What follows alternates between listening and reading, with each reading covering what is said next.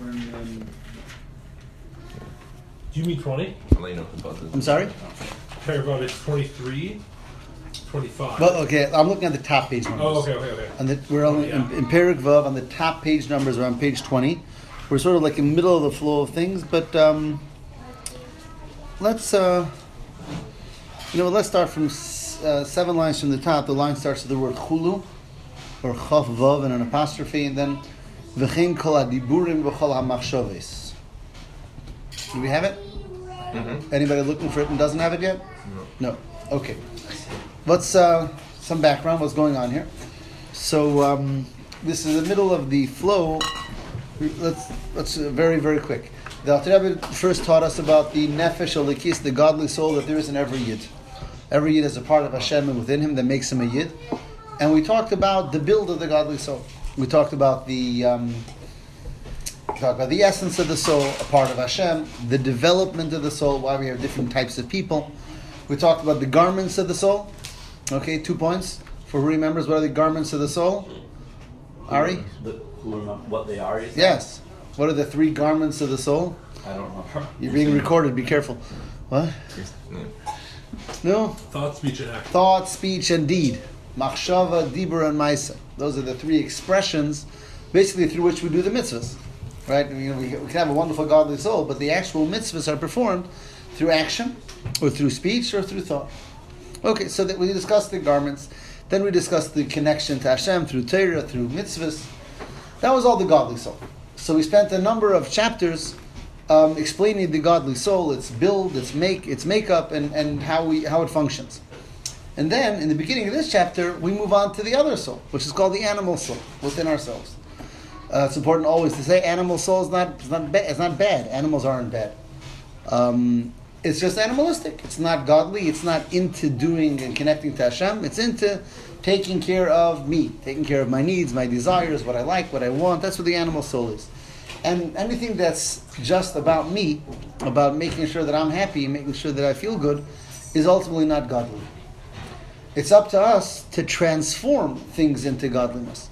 But when things are just done just to fill my desire, make me feel good, then it's not godly. That's the basic idea of the animal soul. But that's what we're in the middle of discussing in this period. So again, let's read I'm starting on page 20, in the top of the page number 20. I think it's 7 lines from the top, or 8 lines from the top. What's 7? The word starts with chul. And it says, V'chein kol hadiburim v'chol hamachshaves. All talk and thoughts, asher lo la Hashem heima, that are not connected to Hashem, u'leritzoynoi, to the fulfillment of Hashem's will, u'avedasei, and to Hashem's service. Shezehu pirush loshen sitra achara. This is what sitra achara means. Shalom Aleichem. What's your name? Aaron. Aaron what? Nachmani. Aaron Nachmani. Nice to meet you. Aaron Nelson Silverberg. So that is what the word sitra achara means. And what is sitra achara in simple? Sitra achara is Aramaic, means the other side. The side that's not kedusha, not connected to Hashem. Pirush meaning tzad acher, the other side she'einu tzad kedusha, that's not directly connected to kedusha, which is most of life. Right? Most of life that we do, that we're involved with, is not innately godly. Right? We sleep and we eat and we have fun and we go to work and we go to exercise, whatever it is, we socialize. Most of what we do is not naturally holy. It's naturally natural. It's physical, it's material, it's animalistic. Tzad HaKedusha, the side of holiness, Eine Elo Hashra V'Hamshocha Mikdushas Shel HaKadosh Baruch Hu. When is something holy? When we talk about holiness versus non-holiness, holiness is that where Hashem can be found, where Hashem rests. Ve'eina Kadosh Baruch Hu sheire ela al davar shebatul etzlo yisbarich. Where does Hashem rest? On something that's willing to nullify themselves to Him. Something that's willing to think beyond themselves and think about something bigger than myself. That's really what holiness is.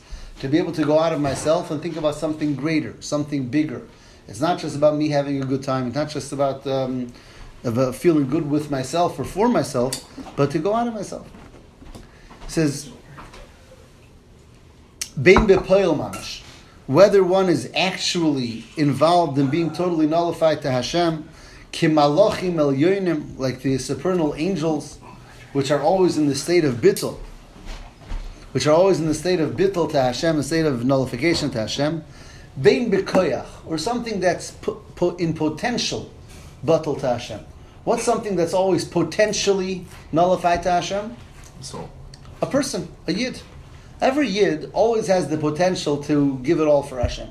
And whether a yid is very frum, or half frum, or a third frum, or not frum, every yid has that somewhere inside of him, and that ability to turn it all around. And that's why you have so many yid and so many stories of people that maybe for years and years and years everything lays dormant, and one day it just flickers up, if it comes out. And that's a tremendous testament to the fact that a yid, even if he's not acting in a way that's batal to Hashem, but within the yid there's that potential always for the neshama to flare up, become revealed, and in this tremendous way just show his connection to Hashem.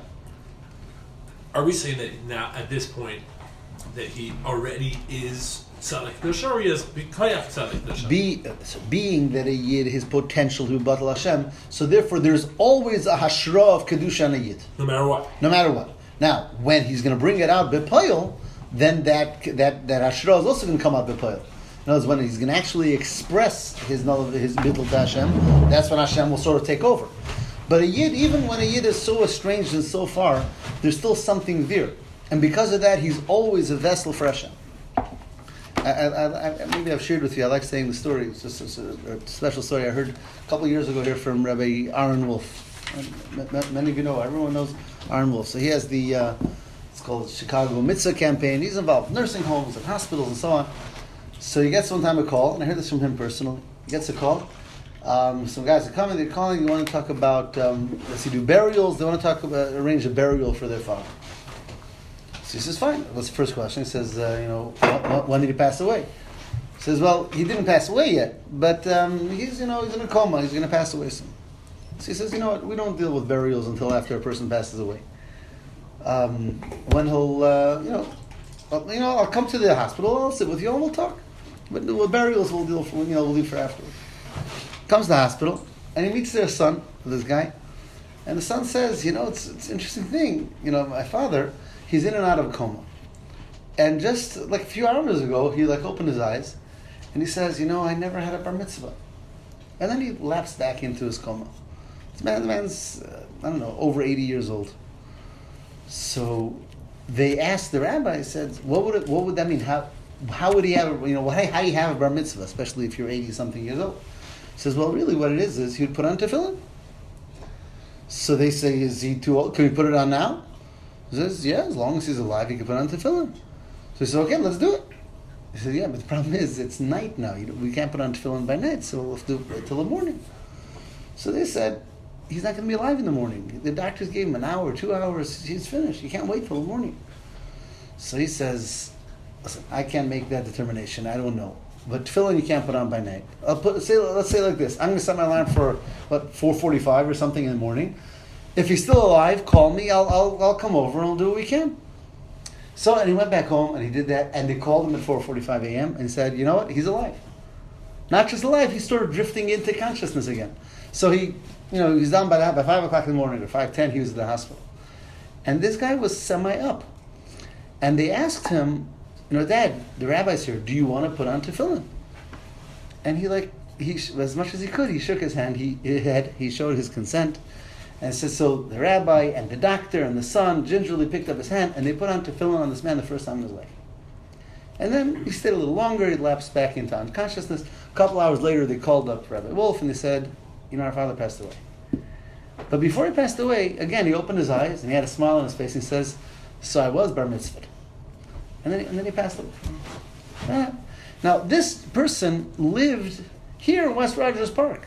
He had shuls around his house for 70 years that he can go and put on tefillin and do, and he never did. And on his deathbed, he had that desire.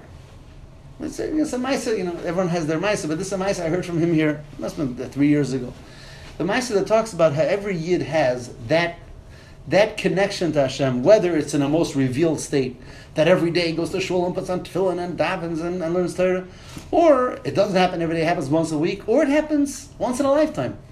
But it's there. There's something there that's that shame that connects us back over 3,000 years, that the reason why we're this crazy nation that's around 3,500 years after it began, without a homeland, being persecuted, because there's that part of Kedusha within every Yid that's always ready to flare up. And that's what he says here. So he says, when it comes to Kedusha, Hashem rests either on something that's actually, in a clear way, connected to Him, or something that at least has that potential. So in a potential state, so Hashem is always there on some level. I'm holding by the period. This is why our teachers of blessed memory have told us that even one person who's sitting and studying Torah, Shechina Shruya, the Shechina, the divine presence, rests on him. The whole Be'asara, on every 10 Yidden again together, Shechinta Sharya La'ilam. Hashem rests there in a way of permanence. Because see here, if you notice, it's interesting, these two statements of Chazal. The first one talks about when one person is actually involved in studying Torah. That's a person who's bepoil involved in doing a mitzvah. Then it talks about 10 Yidden who get together. Here's a mistake that some people make. People think 10 people get together, the Kedusha is there when you daven with a minyan. But that's a mistake. When 10 neshamas get together, even if they're just sitting and talking Narishkeit, the Shekhinah is there. Because Akol Be'asar Shechinta Shari, the fact that 10 Yidden together bring about a Shekhinah, is just by the fact that there's 10 neshamas in the room. So this is the various ways that Hashem rests on a Yid, on a person, on Yidden when they come together. It says, Aval, however, Kol Ma She'enoi Batel Etzlo Yisbarich, anything that's not batel to Hashem, anything that's not it's not given over, or it's not nullified to Hashem. Elhu davar nifrad b'fnei atzmai, anything that feels or seems like a total independent entity from Hashem. And I want to emphasize, not necessarily averis, but any type of any conversation or anything that we do that has no godly relationship. It's just for fun. It's just to have a good time without any positive cause or motive. So, does not receive its energy from the holiness of Hashem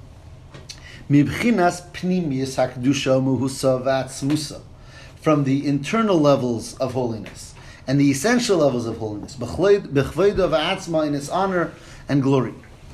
Ella mibchinas achurayim, rather in a backhanded type of a way. This is an important concept in Kabbalah and Chassidus, that Hashem has two basic ways how Hashem gives His energy. Because ultimately we know, and a basic part of our belief is that everything receives our energy from Hashem. Even things that are totally anti-God, and even things that are sins and averis. Hashem is the only creator. We don't have different forces in our creation. The basics of our belief of Achdus Hashem, that everything comes from Hashem. So what's the difference between the energy Hashem gives to a place of holiness or an act of holiness versus the energy Hashem gives to a place of anti-holiness? What's the chiluk? What's the difference? Right? In other religions, lahavdil, the concept of the sources of good and sources of bad, different sources, different energies. But the basic mitzvah of Hashem Echad is we believe there's some different sources. There's one source for everything. We have the story of the Jewish guy who's not from or whatever, and he sent his kids to school. And then he heard there's a good math program in a Christian place. He sent them there also. What does he care? As long as he's getting a good math program. The kid comes home from school, and he starts talking about, I heard there's a Holy Trinity, there's a Father and a Spirit, and a this and a Holy that. Now the father's getting edgy. He says, listen, son. He says, I want you to understand this. There's one God, and we don't believe in Him. He says, we don't believe in Him, but there's only one. Don't tell in Narishkeit about three. In Yiddishkeit, there's one source. So if there's one source, so what's the difference? How does Hashem give His chayis, His energy to Kedusha versus how He gives it to Klippa? So one is called the way He gives it in a way of panim, literally from the face, or ma'acher from the back. What's the difference when we give something with our facial features, or we give something from the back? This is again a common phrase in Chassidus. Pnimius or achurayim. Panim or acher. So the Zohar says is sometimes you have to give something to an enemy. You have to give it to him. So how do you give it to him? It says, Kiman, you throw it over your shoulder. What's the difference if I give you something when I'm facing you or not facing you? I thought someone. When you want to and when you don't. I know, but what does it do with the face? Connection. In a face, there's a connection. You see my features, my facial features, my eyes. I'm looking at you. The back, there's nothing there, right? You can't see the person. I'm not giving you my feelings, my connections. There's nothing there. It's like a shadow of you. Yeah, sometimes I have to give. I'm forced to give someone something, but I don't want to give it to that person. I don't care for that person, but I have to give it. So Hashem, in His relationship to this world, there's what Hashem gives in places that He feels comfortable, that He desires, that He wants, places that are places of Kedusha, and then Hashem gives to the rest of the world. And the rest of the world, even that world which is against Kedusha, Hashem obviously wills it to be, but not because He really wants it, because He has some type of ulterior motive where He wants to head from that. So that's what He says, that anything that's not Kedusha receives in a way of Achurayim, Sheyerdim mimadrega lemadrega. This goes down from level to level, Revoves madregas, tens of thousands of levels, Bishtalshalus ha'ilmas, in the chains of creation. Derech ila va'ol, through cause and effect, Vitzimtsumim rabim, and many different types of contractions. Ad, to the extent, Shenismayit kolkach, ha'ir v'hachayis, to the extent that the light and the energy is so lessened, miyut achar miyut, lessening after lessening, ad sheyochel lihitzamtzim u'lihislabish, to the point that it can contract and be enclosed bebchinas golus, in an exile, toich oisei dover hanifrad lahach yosei lekaimei, in that thing which seems to be independent from Hashem, and nevertheless Hashem's chayis gives it energy and gives it its existence. Me'ayin liyesh, in a way from nothing to something. We believe that everything has to constantly be created. So here you have this thing that's repulsive to Hashem, something that's an article of sin and of just vulgarness and against Hashem, and yet there's an energy of Hashem within it, contracted and contracted, giving it its energy. That's what's going on in most of this world. Most of this world is things that are not clearly or directly connected to that which is godly, and nevertheless there's godly energy everywhere. V'lachein, let's finish the idea. V'lachein nikra olam hazeh u'maloyeh. That's why this world is called the world of klipa. Olam HaKlipa. What does the word klipa mean? Is that something we discussed? What does the actual word mean? Shell. A shell. Why is all of the impurities of this world called a shell? Because it covers over the godliness that's inside of it. So it's called the world of klipa v'sitra achra. V'lachein kol ma'aseh elam hazeh koshim v'roim v'rishoim goyvrim b'y. That's why the Arizal writes that this world is a difficult world, and this world is a world that the wicked many times are very successful. As the Arizal explains all of this in his book, in his work of Eitz Chaim. Doesn't seem so bad. What doesn't seem bad? I'm saying it's like you're getting. It's like who cares? I don't care yet. But I'm saying it seems pretty cool. Like you just, what's the difference? So we.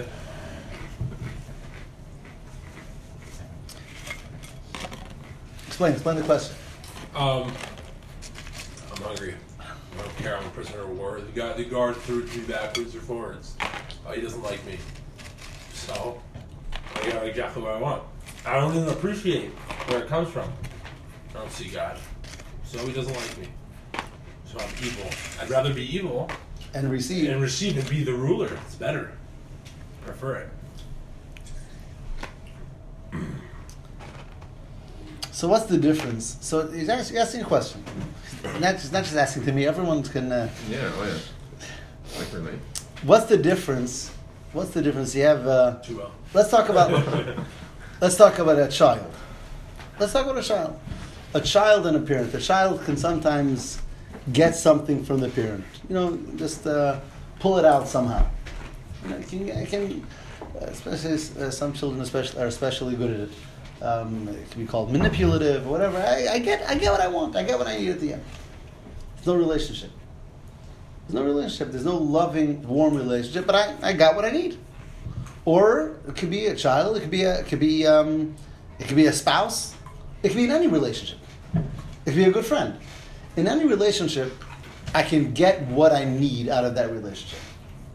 And I walk away with my candy or my car or my money or whatever, and I got what I need. Or it could be an invested relationship, really. A real relationship. That's not a relationship, we all understand. When I get what I need out of a relationship, that's not a relationship. That's me. I took care of myself. And then there's the beauty of a relationship.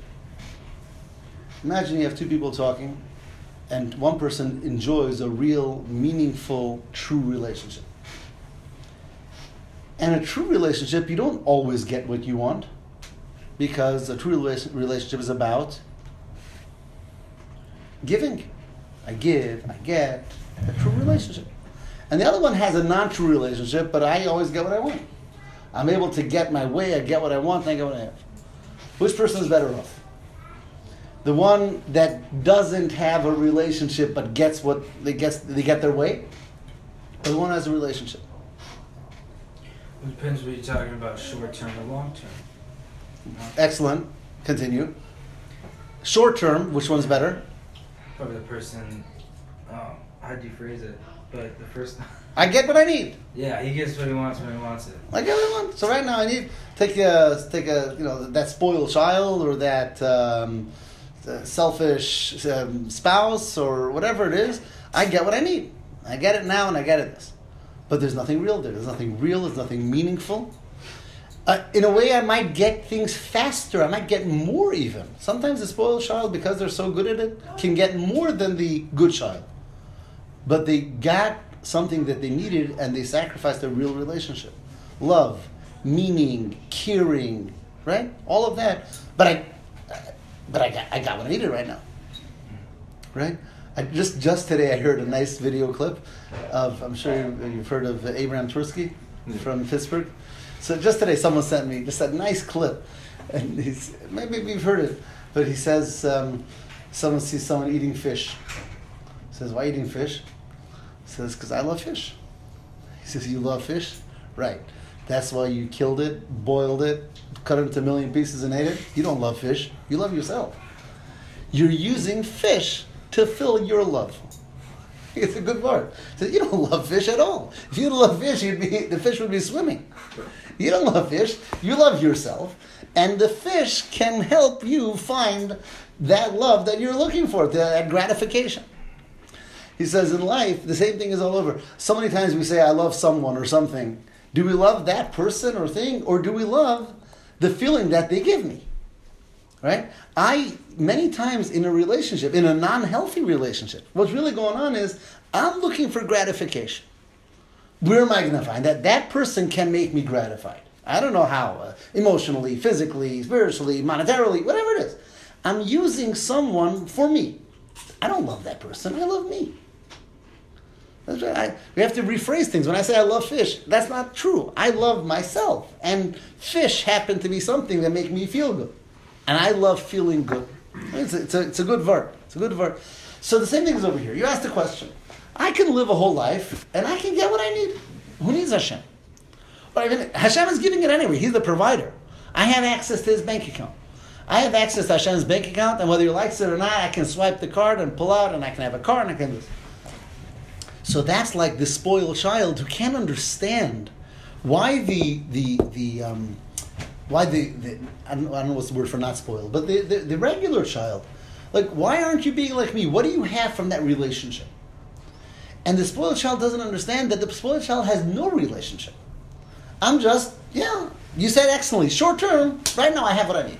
I have my car. I have my this. I have my that.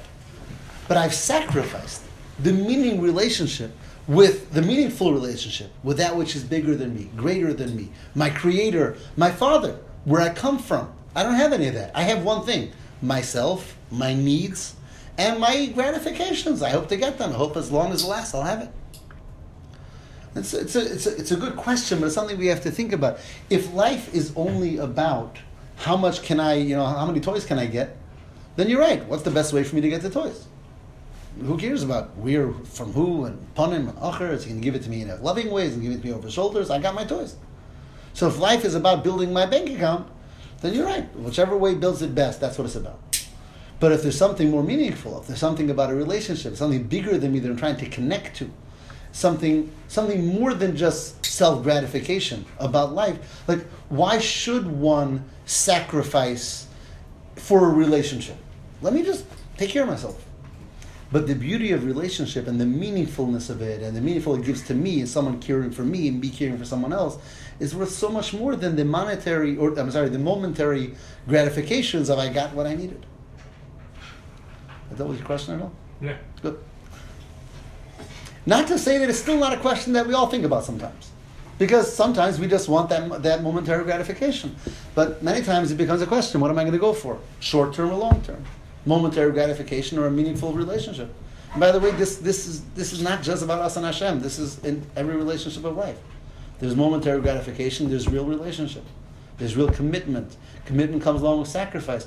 But a sacrifice that's so worth it in the long run. Because then there's a real relationship, loving relationship. What would be an example of Chassidus where a momentary, something that felt good in the moment was okay, and not where like someone needs, a timeout in a relationship or need their space. I'm talking like, you want to take a shower because it feels good or something. Is there ever a time? I don't know. No, that's a great question. That's a great question. And I want to point out, when you say time out in a relationship, taking a shower is very, very important. It's great. But if time out is something that's detrimental to the relationship, then it's not okay in a real relationship. Right? So we have to know in other words, time out is also within the framework of a relationship. You understand? Let's, if a... I'm sorry? Exactly. Actually, in the next paragraph, he's going to be talking about that, which is, Hashem doesn't want us to be angels. Hashem doesn't want us not to have a good time. There's eat gesund to hate and enjoy eating and enjoy playing, enjoy doing whatever you want to do. But Hashem gives the framework of what's okay and what's not okay. So if I want to have time out, if I want to have a time out in a relationship, it's also within the framework that the relationship allows for it. And in a healthy relationship, my partner is going to tell me, take time out. Take a breather. But within the framework of our relationship. Don't take a time out that's going to break our relationship, because then that's the end. Now, who decides that? Is it ultimately the partners, or is it a third party, like a mashpia or something? So that's a good question. That's a great question. Well, the two partners are going to have to decide what's the framework of their relationship. So if let's say if we're both Torah observant, and the Torah is the one that we're going to use to create our home and our life together, so the Torah is going to define what is a timeout that's appropriate in a relationship and what's not. But I want to say, because you bring up a very good point, a relationship that doesn't allow for time out becomes stifling, and then it's not a relationship. Then it's hostile. So you need your space, and and Hashem gives us so much space. It's not like, He says there's mitzvahs I want you to do. He says there's certain averas I don't want you to do. Period. But then there's the rest of the day. Most of our life is not doing mitzvahs or averas. Think about it. In quantity of time. How much time of our day are we doing mitzvahs? Even if I'm 100% from and I do all my mitzvahs. How much time in the 24-hour period of a day am I doing mitzvahs? Anyone? Who? You or most of us? Most people. 3 times a day, right? Whatever. I daven and I learn some Torah and I put on tefillin. Yeah. Okay, that's my job. Okay, so I'm not part of it. That's my job. But a regular person goes to work and and even a person in yeshiva, how much time is he sleeping and eating and whatever? Most of our day is not mitzvahs, and most of our time is hopefully not averas. But if you're not being selfish and you think of others, isn't that a mitzvah? Yeah, but I'm going to work. A lot of it is the mindset, isn't it? Also, It's what I'm doing it for. So let's say you're going out, you're getting away from your wife for a little bit. Right. You're either going out because I've had enough, I can't deal with this more, or you're going out with the mindset, I'm going to go to get a breather so it could enhance it in the future. Right. So same thing, if let's say you want to go to the beach for a day. Do you want to just get away, Or do you want to go to get a breather so you could, to get like a fresh mind so you could continue to work on getting closer to Hashem? And that's correct. And that's why the Rambam says, not just Rambam, it says there's a concept that a person, his entire life can be a holy life.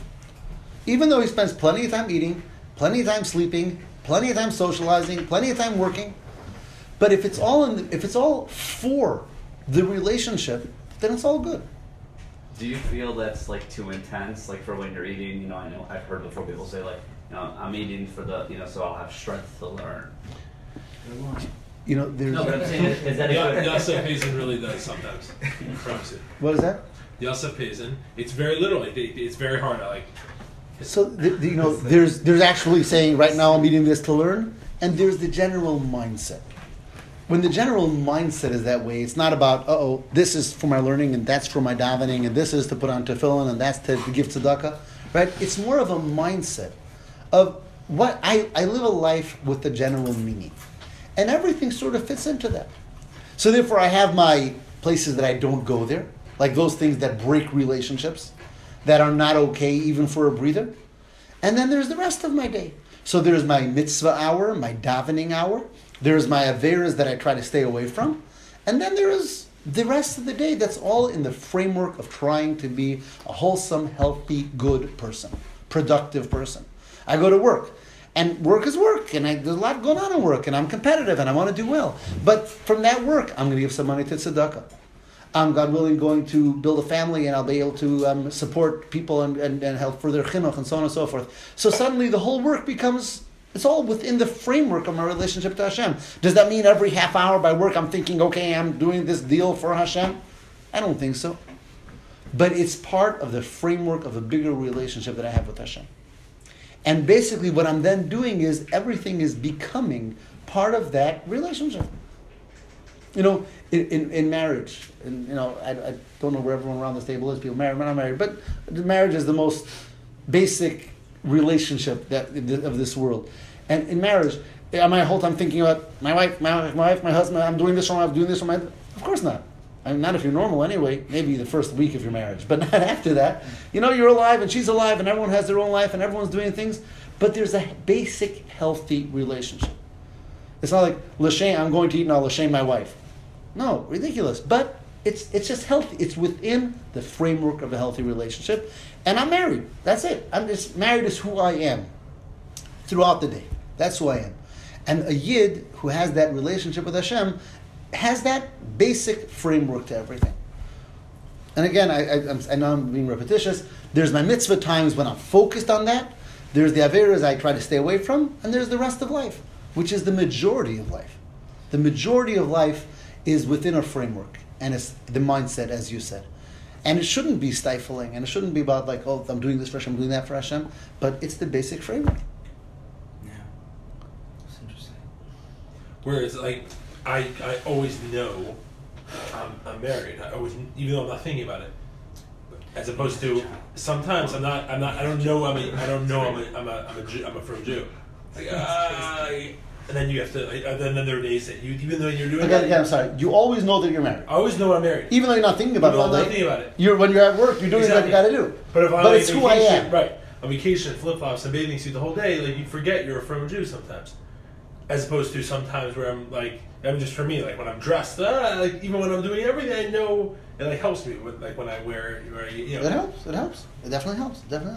But ideally, that same feeling that you have, that you know that you're married, even when you're not consciously involved in it, correct. And even when you're not consciously doing anything for it, you're just working. There's 20 people doing the same office, they're not married, and you're doing exactly the same thing, but you're a married person. Right. Ideally, that's what you should feel with Hashem. Right. A yid always feels, I'm married. Now, does that mean right now I'm doing something for Hashem? Actually, no. Right now I'm doing whatever I'm supposed to be doing. But who am I? This is who I am, and this is part of my relationship. And obviously, the more spiritual a person is, the more that's going to be consciously felt. Yeah. And the biggest tzaddik will be even more. But the basic idea is, that's who I am. I'm a married person. I'm a related person. And really all this goes back to your question. It's not just about what I got out of it. Right. Baruch Hashem, there's God in the world, and He has a lot of money in His bank account, and I want to be on the receiving end of it. It's not about that. I have a question. You done? Sorry. But it's kind of off track. It's We'll let you know. Huh? If you go too far off. Like way too far. It's just like it's swimming in my head. But does Torah believe in, or what's Torah's take on what goes around comes around, whether it's something good or something bad? And then my other part of the question was, how should someone deal with that? You know, like should it be a feeling of guilt, like oh no, I did something bad, and you know this is why this and this is happening to me. I don't know. Does that make sense? Yeah, it definitely makes sense. Oh,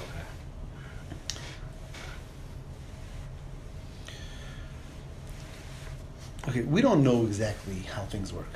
As far as, what goes around comes around, like because I did A, so therefore A is going to come back to hit me over the head.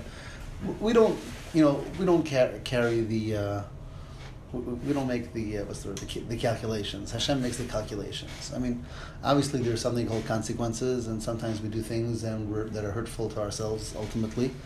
And, an adult has to bear the consequences sometimes. But exactly why something comes to me and when something comes to me, we don't always know the answer. And it's not really, I would think it's not a healthy pursuit of trying to think, this happened to me because I did that, if that's what you're referring to. yeah, and then therefore I should give tzedakah or Right. do Well, it. giving tzedakah never hurt anybody. Right, I'm saying, but like the whole, the chain of events where In other words, we believe, it's almost like a confession. put it like this, we believe that everything we do goes somewhere. In other words, nothing gets lost. Every mitzvah, every good deed we do creates positive energy. Every negative thing creates a negative energy. Now, exactly what came around to hit me where and when, I don't think that a regular person knows these things. Sometimes it's very evident. Sometimes I did something and I was hurt by that thing actually. That's called, bearing the brunt of a consequence. But, there's people who say, you know why that happened to that person? Because that person talked Lashon Hara. So that's why he got into a car accident, right? He's talking Lashon Hara, and then as he was talking, he got into a car accident. So for sure, there was connected. We don't know that. I don't think we're wise enough, spiritual enough to know how Hashem connects things and what leads to what. There's definitely good energy. But at the same time, we know that what we do is meaningful and has consequence. See, we believe a lot in our own power, that what we do means something, carries weight. So if we do a mitzvah, it carries positive weight. If we do an avera, it carries negative weight. And it's there. Now, what it's going to do and when and how, we don't know. But mitzvahs are positive weight, negative actions are negative weight. However, there's a big difference between mitzvahs and averas. Even though they both carry weight, there's one huge difference. Anyone? Mitzvahs carry weight, averas carry weight. Mitzvahs carry positive weight, averas carry negative weight, and they all have something that exists. But what's the difference? Mitzvahs have a permanent change. One is permanent and one can be wiped away. And that's a huge difference. Notice, Tanya says, every mitzvah that we do is everlasting. That positive thing, we can stand on our head and scream, I regret having done that mitzvah. It was a bad minute. I didn't want to do the mitzvah. It was a total mistake. Hashem, cancel that mitzvah. Every mitzvah that we do is permanent. Connects to Hashem in a permanent way. And connects to us permanently. Averas are powerful and weighty and heavy and troublesome, but they can be wiped away. And that's the great thing, the greatest gift Hashem gave us, perhaps. Now, when and how? I'm thinking Yom Kippur, right? Not just Yom Kippur. No. We can do tshuva every day. And you can do tshuva on your own. Yes. Yes. No, you can never cancel out a mitzvah. You can. Cancel out a day. Yeah. What is that? In return, they have very I mean, I take small fees, but aside from that, Like I like to in my own head I like to think that I better be careful with my averas because of what could possibly come from them. Do you think that's okay to? yeah, for sure that's okay. That not being like too hard on myself. Averas are going to bear negative weight on me. I'm just saying we don't know exactly in what way. But for sure, there's a very basic fact. Avera goreres avera. What does that mean? When I do one sin, that leads me to the next. Why? Because I just strengthened a negative energy within me. So next time around, that side is a little stronger. It's a very natural thing. I brought something negative in, it's going to have negative power. So tomorrow, it's there. Yeah, but the thing is, that even an Avera is not even bad. It's an investment. I mean, that's the whole point of creation. Like we were just malachim. We didn't. The whole point of an Avera is that we're human and that we do an Avera and we can have the point of tshuva. If we didn't have Averas, didn't have tshuva, we wouldn't be able to get any higher. Okay. So even when you do an Avera, it's do an tshuva. investment and good if you're aware of it. And that's true. Averas can be canceled. You know, we just had in the Parsha a couple of Parshas ago, the Jewish people had a... It doesn't mean you should go do it. he's putting a positive spin on it. I'm going to do a lot of tshuva Motzei Shabbos. What's Mr. Shabbos? I don't know. It's like, Later. After I finish off here. Anyhow, I would like to finish the Perek because after this we have a break a couple of weeks. I want to finish off the end of the Perek. So let's go here on the top line of Yud Aleph. And here he says something very, very important. I want to give you the introduction, then we're going to read it quickly. And it goes like this. In this world, really, as far from a Tanya perspective, there's three forms of energy. One form of energy is Kedusha, holiness. What's energized by holiness? Thoughts? Yidden. A neshama, a soul, a godly soul, a mitzvah, Torah, holiness. Straight out holiness. Then there is energy too, which is called klipa. But klipa is split down the middle. There's two types of klipa. Very, very important. One klipa, and again, klipa is always a name for that which is impure and unholy. One type of klipa is what in Kabbalistic terminology and Tanya terminology is called shalosh klipas hatmeos. The three negative klipas. What are they? Oops. Well, it's a mitzvah. For sure. Whatever. The three negative klipas means klipa that's bad. It's bad, it's forbidden, Las it's did you just cancel a whole city or something? Sorry, Harley. We've had children, boys in our Mesifta, some of the most Hasidic boys I've ever seen come straight out of Las Vegas. And I'm not kidding. I'm talking about boys that are way beyond your regular Chicago or Crown Heights boy. Like Hasidic, learning, davening, and like... Well, they grew up in the desert. They grew up in Las Vegas. Whatever Las Vegas is. I've never been there, but I haven't heard it known to be a place conducive for Yiddishkeit and holiness. But I've seen some products that are as holy as they come. Be that as it may. So there is Kedusha, there is Klipa, which is bad Klipa, which is out of bounds Klipa. Averis. And then there is what's called Klipas Noiga. 10 points. What does that mean, Klipas Noiga? It's tangible, something like that, right? Mm-hmm. Not Klipas Noiga is the entire middle, which is unholy, but it's not forbidden. What is it? It's everything. Luminescent. It's food. It's drink. It's sleep. It's everything. Everything that we do that's not a mitzvah and it's not an avera. So what is that energy? Holy energy or unholy energy? Unholy. it could be either or. It's right? energy that's up to us. Are we going to take it down or are we going to take it up? And that's the majority of life. The majority of life is energy that's like Play-Doh. What are you going to do with it? You're eating. You could eat like an animal eats, like with no meaning and no anything, just to fulfill my desire, gratification. Or you could eat as a meaningful person. Again, not like we said before, l'shem mitzvahs this, but I'm eating to be healthy, to be productive, to have a meaningful life. And then I took this up. Oh, yeah. So a second. I'm sorry. I remember your last name and not your first name. Yaakov is your father. You are. Now I'm the interrupter. No. Yeah, no, my first Moshe. Yeah, Moshe. Moshe. Okay. Just give me a minute. I just want to read it and then we'll go. I want to hear all your questions. Oh my gosh. So far, you haven't asked a bad question. Maybe we'll get one soon. First line. Ella. The klipis are divided into two levels, one beneath the other. The lowest level, he shalish klipis hatmeis v'rois legamri ve'in behem toiv klal. These are just the evil klipas, the ones that are bad, and we cannot elevate them. V'nikru b'merkevas Yecheskel, they're called in the chariot of the Navi Yecheskel, who had this vision. He calls them Ruach Sa'ara v'onan Gadol, this great wind and, I don't know, cloud. Yeah, right, thank you.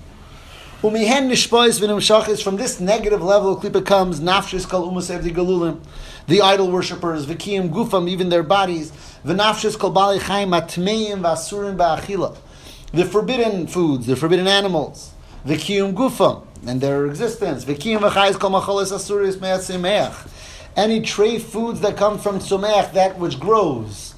Torah trivia question: what grows treif? What grows treif? Jonathan. Yes. Tell me something that grows from the ground that's treif. Oh. Interesting. Kidneys? No, Pesach? No. Kilayim, that's what I mean. Wrong. Huh? Kilayim, you're allowed to eat. You're not allowed to. You're not allowed to plant it, grow it, but you're allowed to eat it once it's there. Oh, that's why. Heroin? Why is heroin treif? What's kilayim? Kilayim is when you mix two different seeds that you're not allowed to put together. It's called, what's it called again? Come on, don't say it. Breeding? No, that's animals. It's, Don't say it. Okay, 2 points for who gets the answer to Come on, this. don't. What's something that grows that you're not allowed to eat? It's treif. What? Arla. There we go. 2 points. Oh, he was controlling himself. Right? Who's tallying up the points here? So Arla, the first 3 years when something grows, you're not allowed to eat it. That's true. I'll tell. No. Everywhere. The first 3 years of fruits is treif. And you said kilayim, and I said you were wrong, but you're really right in one circumstance. If the kilayim includes vines, that if you mix a vine together with another fruit, that becomes unkosher to eat. What about Bikurim also? well, yeah, any of that stuff. Bikurim and You can transfer. You can. No. I mean, Bikurim, you have to give it to the kohen, but then the kohen eats it. Oh, okay. It's just Is it like, it's not treif. Is it like chazer treif? It's just treif. It's treif. What? Climb. Like It's treif, kilayim yeah. and It's treif. It's not kosher. You're not allowed to eat It's it. not kosher. You're not allowed to eat it. Arla is from It's not like before the clover. fourth year. For the right? first 3 years, right? So if you plant Show a off. tree. Wait a second. You're saying How treif is it? It's like almost treif enough. 1 second. Ukameshakasa beitz chaim sharmim tes perik vav, like the Rizal writes, v'chein kiyim v'chayis kol ha'maised dibur machshava, and the same is with the fulfillment and the energy of every act, speech, and thought shall kol shasal loisa sevanafan, that come from any of the 365 negative commandments and their branches, some say Perikei, as the result describes there in the end of the 5th chapter.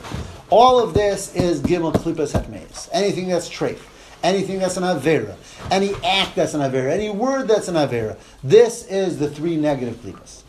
Chapter 7, which will start next after Pesach, God willing, starts describing what we deal with much more, which is Klipas Noga, which is everything that's okay, it's permissible, it's kosher.